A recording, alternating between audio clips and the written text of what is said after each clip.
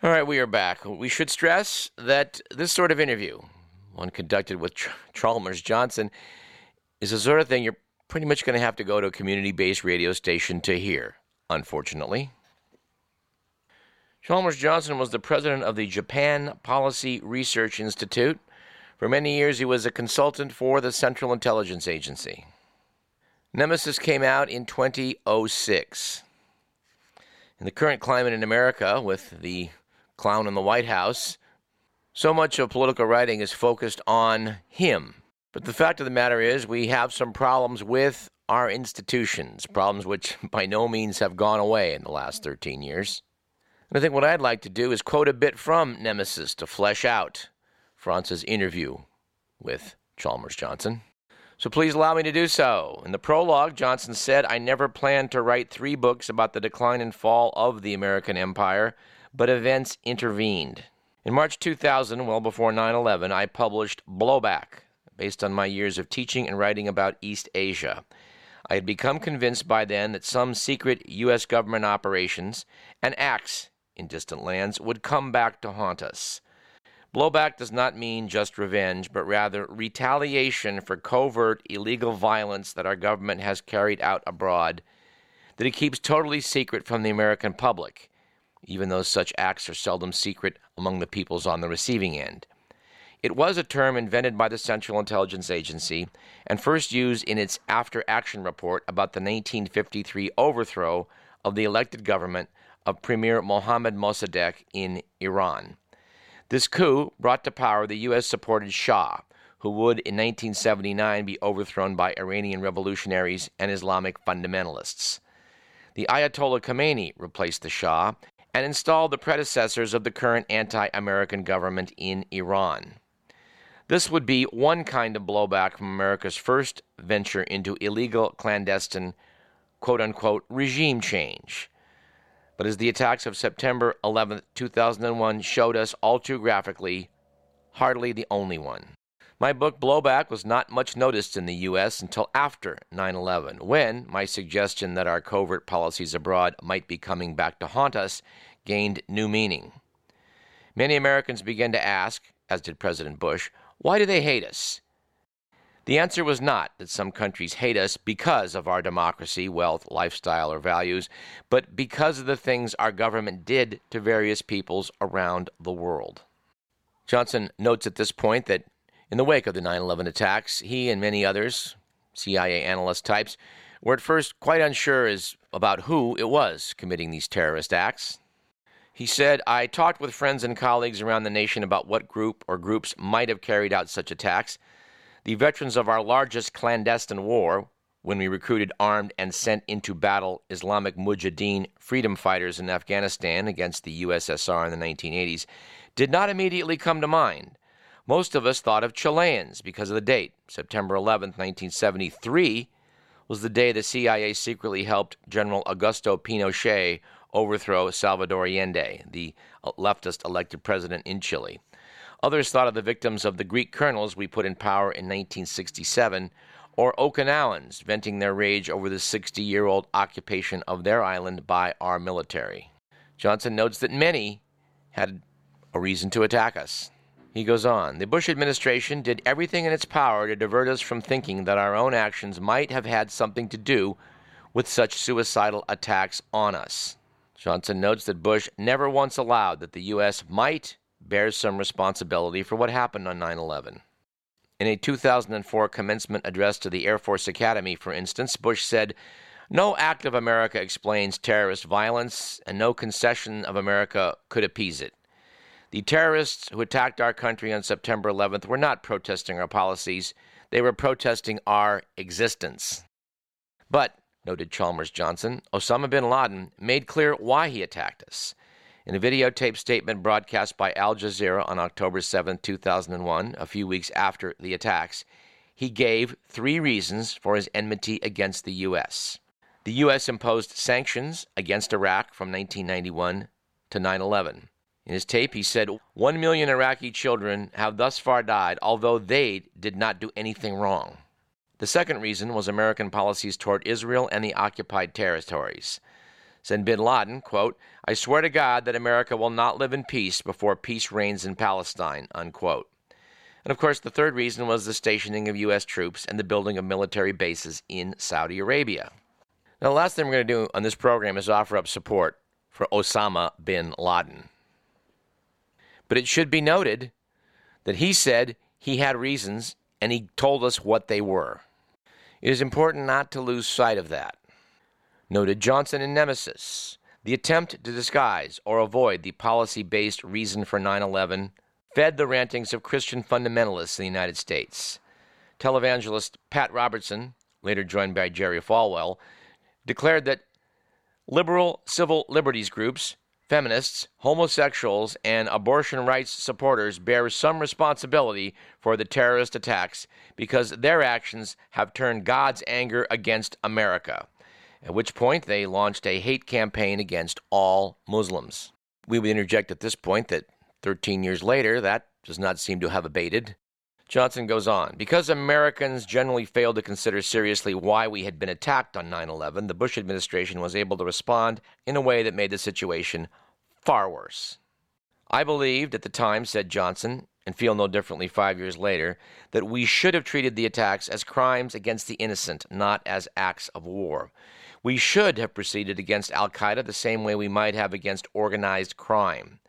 It would have been wise to call what we were doing an emergency, as the British did in fighting the Malay guerrillas in the 1950s, not a war. The day after 9/11, Simon Jenkins, the former editor of the Times of London, insightfully wrote, "The message of yesterday's incident is that for all its horror, it does not and must not be allowed to matter. It is a human disaster, an outrage, an atrocity, an unleashing of madness of which the world will never be rid. But it is not politically significant. It does not tilt the balance of world power 1 inch. It is not an act of war. America's leadership of the West is not diminished by it. The cause of democracy is not damaged unless we choose to let it be damaged." Johnson notes, had we followed Jenkins's advice, we could have retained the cooperation and trust of our Democratic allies, remained the aggrieved party of 9/11, built criminal cases that would have stood up in any court of law, and won the hearts and minds of populations that al-Qaeda was trying to mobilize. We could have entirely avoided contravening the Geneva Convention concerning the treatment of prisoners of war, and never have headed down the path of torturing people we picked up almost at random in Afghanistan and Iraq. The U.S. government would have had no need to lie to its own citizens and the rest of the world about the non-existent nuclear threat posed by Iraq, or carry out a phony preventative war against that country. Anyway, I think it's clear Chalmers Johnson is not going to turn up interviewed on the nightly news, or rather would have. He has since passed. He closed his prologue by noting, "I remain hopeful that Americans can still rouse themselves to save our democracy." Well, we hope so too. All right, at this point, let us do what we said we would do at the top of the show and air our interview with Franz Kossing, at least, well, my interview with Franz Kossing when I was occupying Jeffrey Callison's chair over at the Insight program on Capital Public Radio. 2 weeks ago, Professor Howard Zinn, the noted historian and social activist, passed away at age 87. Writing in the Sacramento News and Review, Fred Bronfman, who met him in 1968 in Laos when Zinn was on his way to Hanoi to escort home POWs, said, "Our emails, phone conversations, and visits over these 40 years were always gracious, always interested, and always interesting." Over the past decade, local radio host Franz Kossing spoke with Howard Zinn for a total of about 10 on-air hours for her program It's About You on KDVS. By way of disclosure, I should note that I also have a show on KDVS, which is how I've come to know Franz. Here to talk about her extensive conversations with the late Dr. Howard Zinn is Franz Kossing. Franz, welcome to Insight.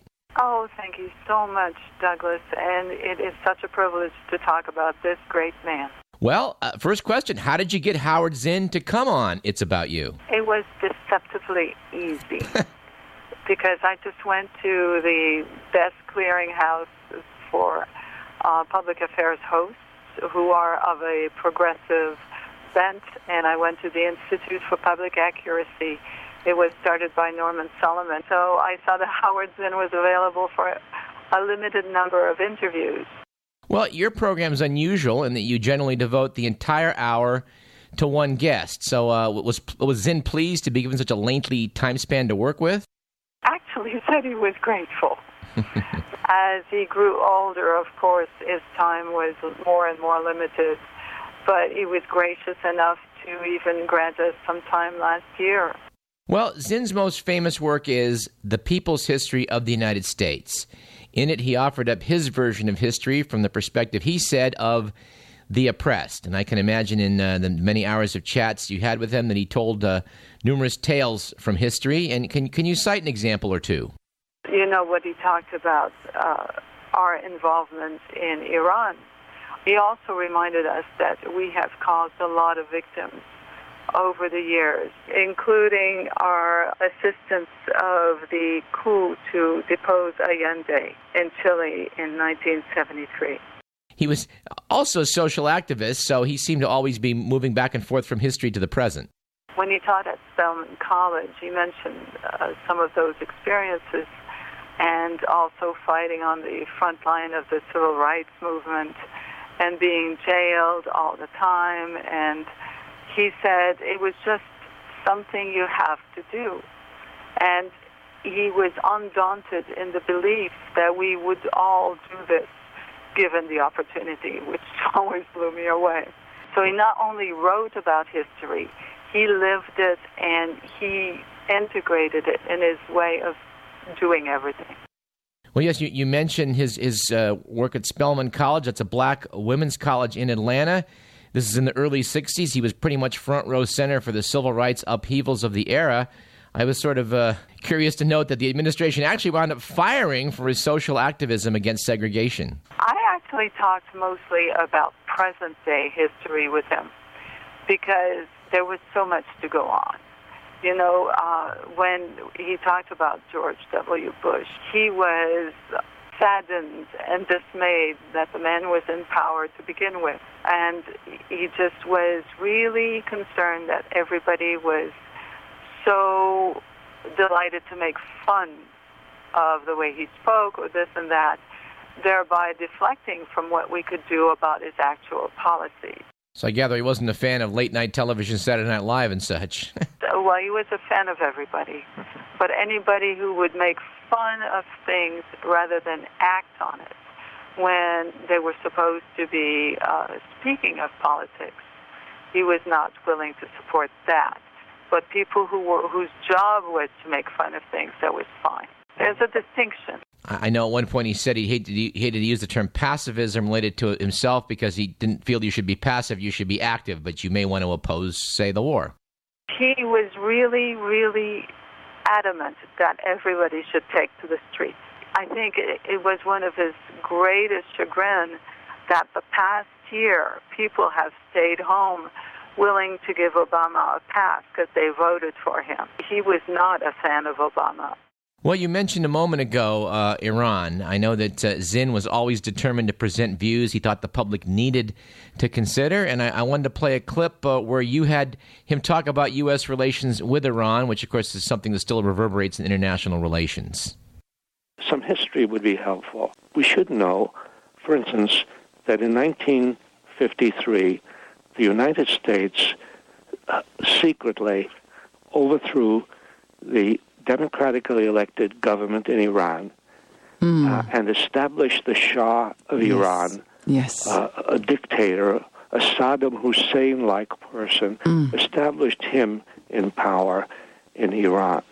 It's very important to know that because the people of Iran know that. They remember that. They remember the role the United States has played in Iran, that the United States was so hungry for oil and for controlling the oil that when the elected President Mossadegh in Iran nationalized the oil fields and threw the oil corporations into consternation, the United States immediately acted to remove him. They remember that.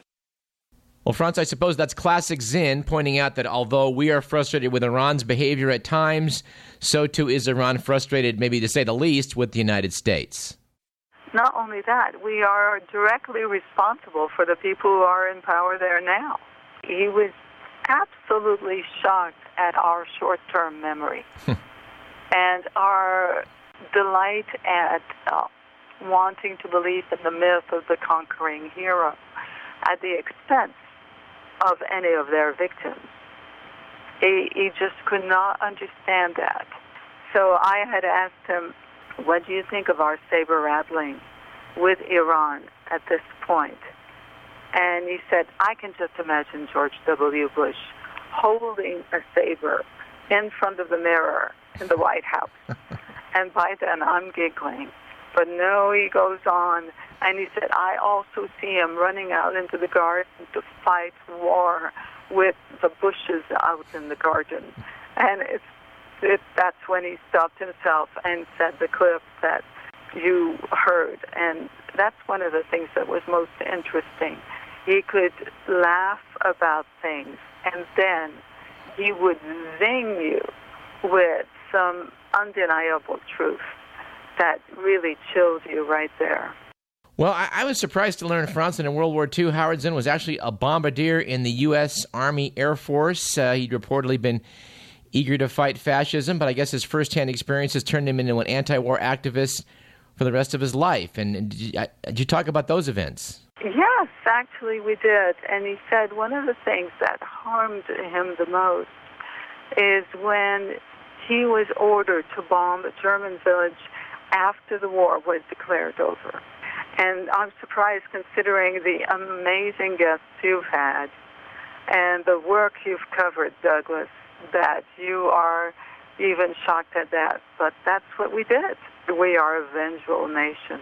Well, I know, Franz, there's a famous story where he was asked, well, I guess was one of the first bombing of napalm near the end of the war. He bombed a city in France, even though the Allies were in Germany. They were closing in on Berlin. It was only a matter of weeks before the war would end. Everybody knew that, and yet he was required, along with others, to drop napalm on a French town, something that I think affected him the rest of his life. I'm sure it did. He was very empathic, and I would absolutely urge anybody who wants to know more about his life to go rent his biography, You Can't Stay Neutral on a Moving Train. Well, it's unique, Franz. I know that after that napalm bombing of that town in France, when he was a historian later, returned there to get some firsthand follow-up on what events he had helped cause. Can you imagine the courage that took? I mean, that's a courageous man. He was totally dedicated to the truth, but to everyone's truth, not just, like I said, the people in power. Definitely not about the people in power. When he did tell, we talked about, we're both dedicated to independent media, you and I, Douglas. And he spoke that first time we interviewed him after the attack on the World Trade Center. He said that Fox News, I believe, had asked him if he would be part, as a historian, of a town hall meeting to discuss the events and what possible meanings lay behind it, and repercussions, and so on. And clearly, it had been a junior production assistant that had asked him to do this, maybe because she had seen they had written a book about the history of the people of the United States, not knowing anything about the book. Uh-huh.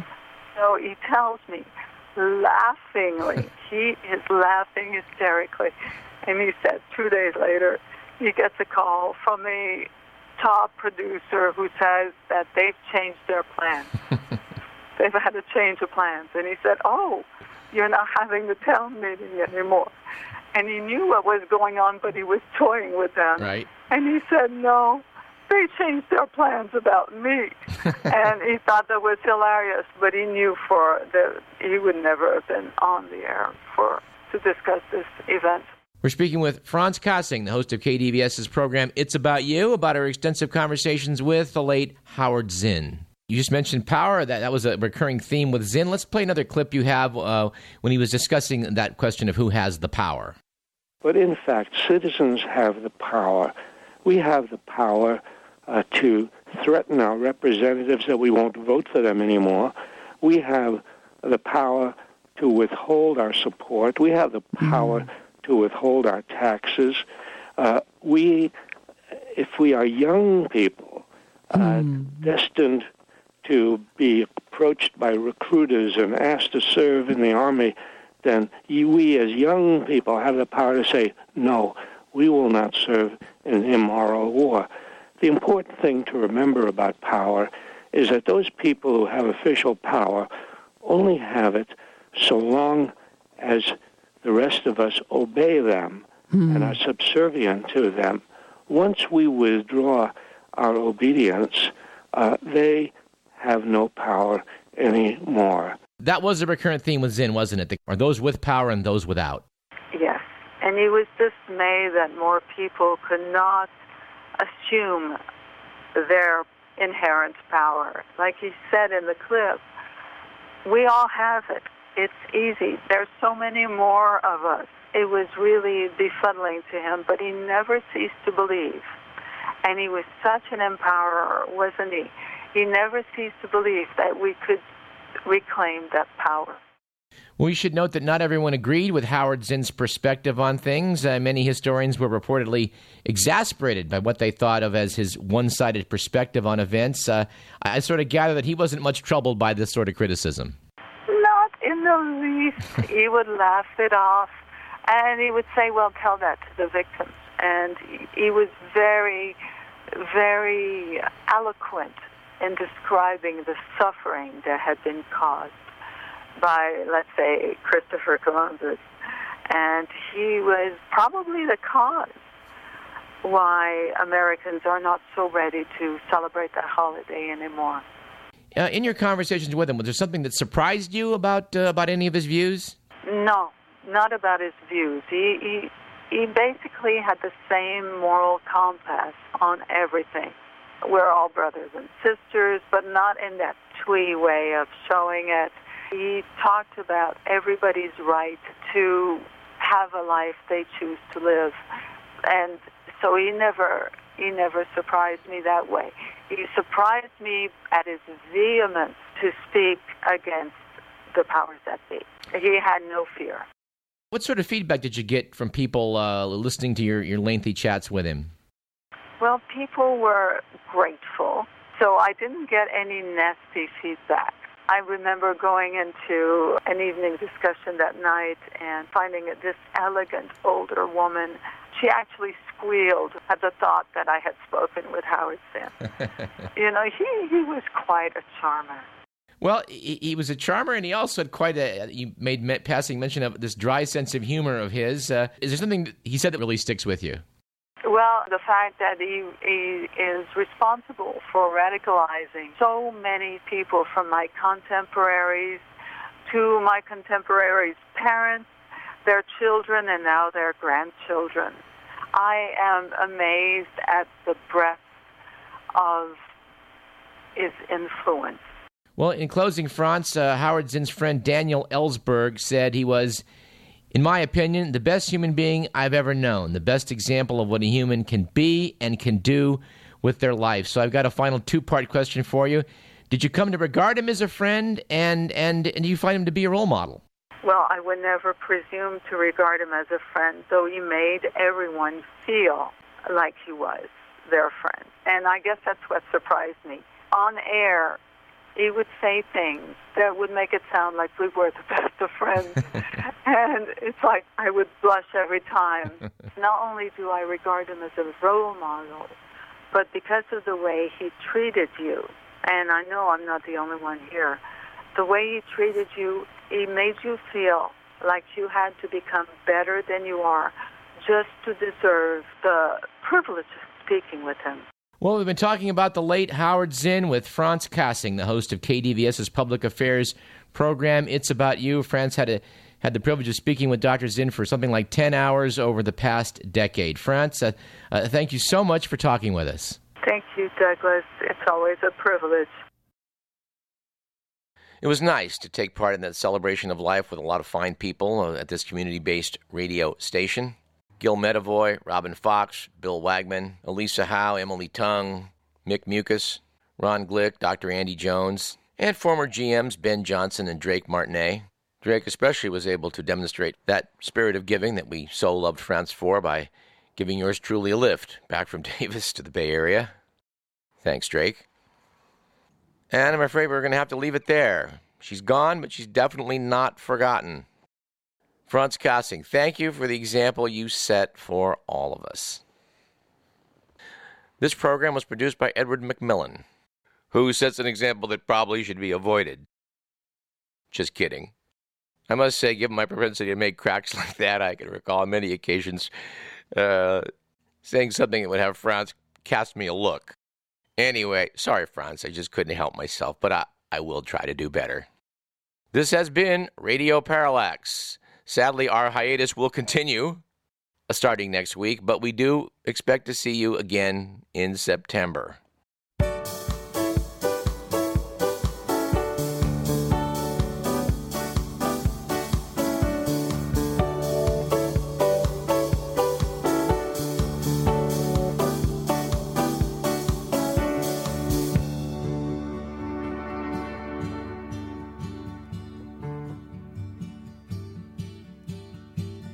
Living on the road, my friend, was gonna keep you free and clean.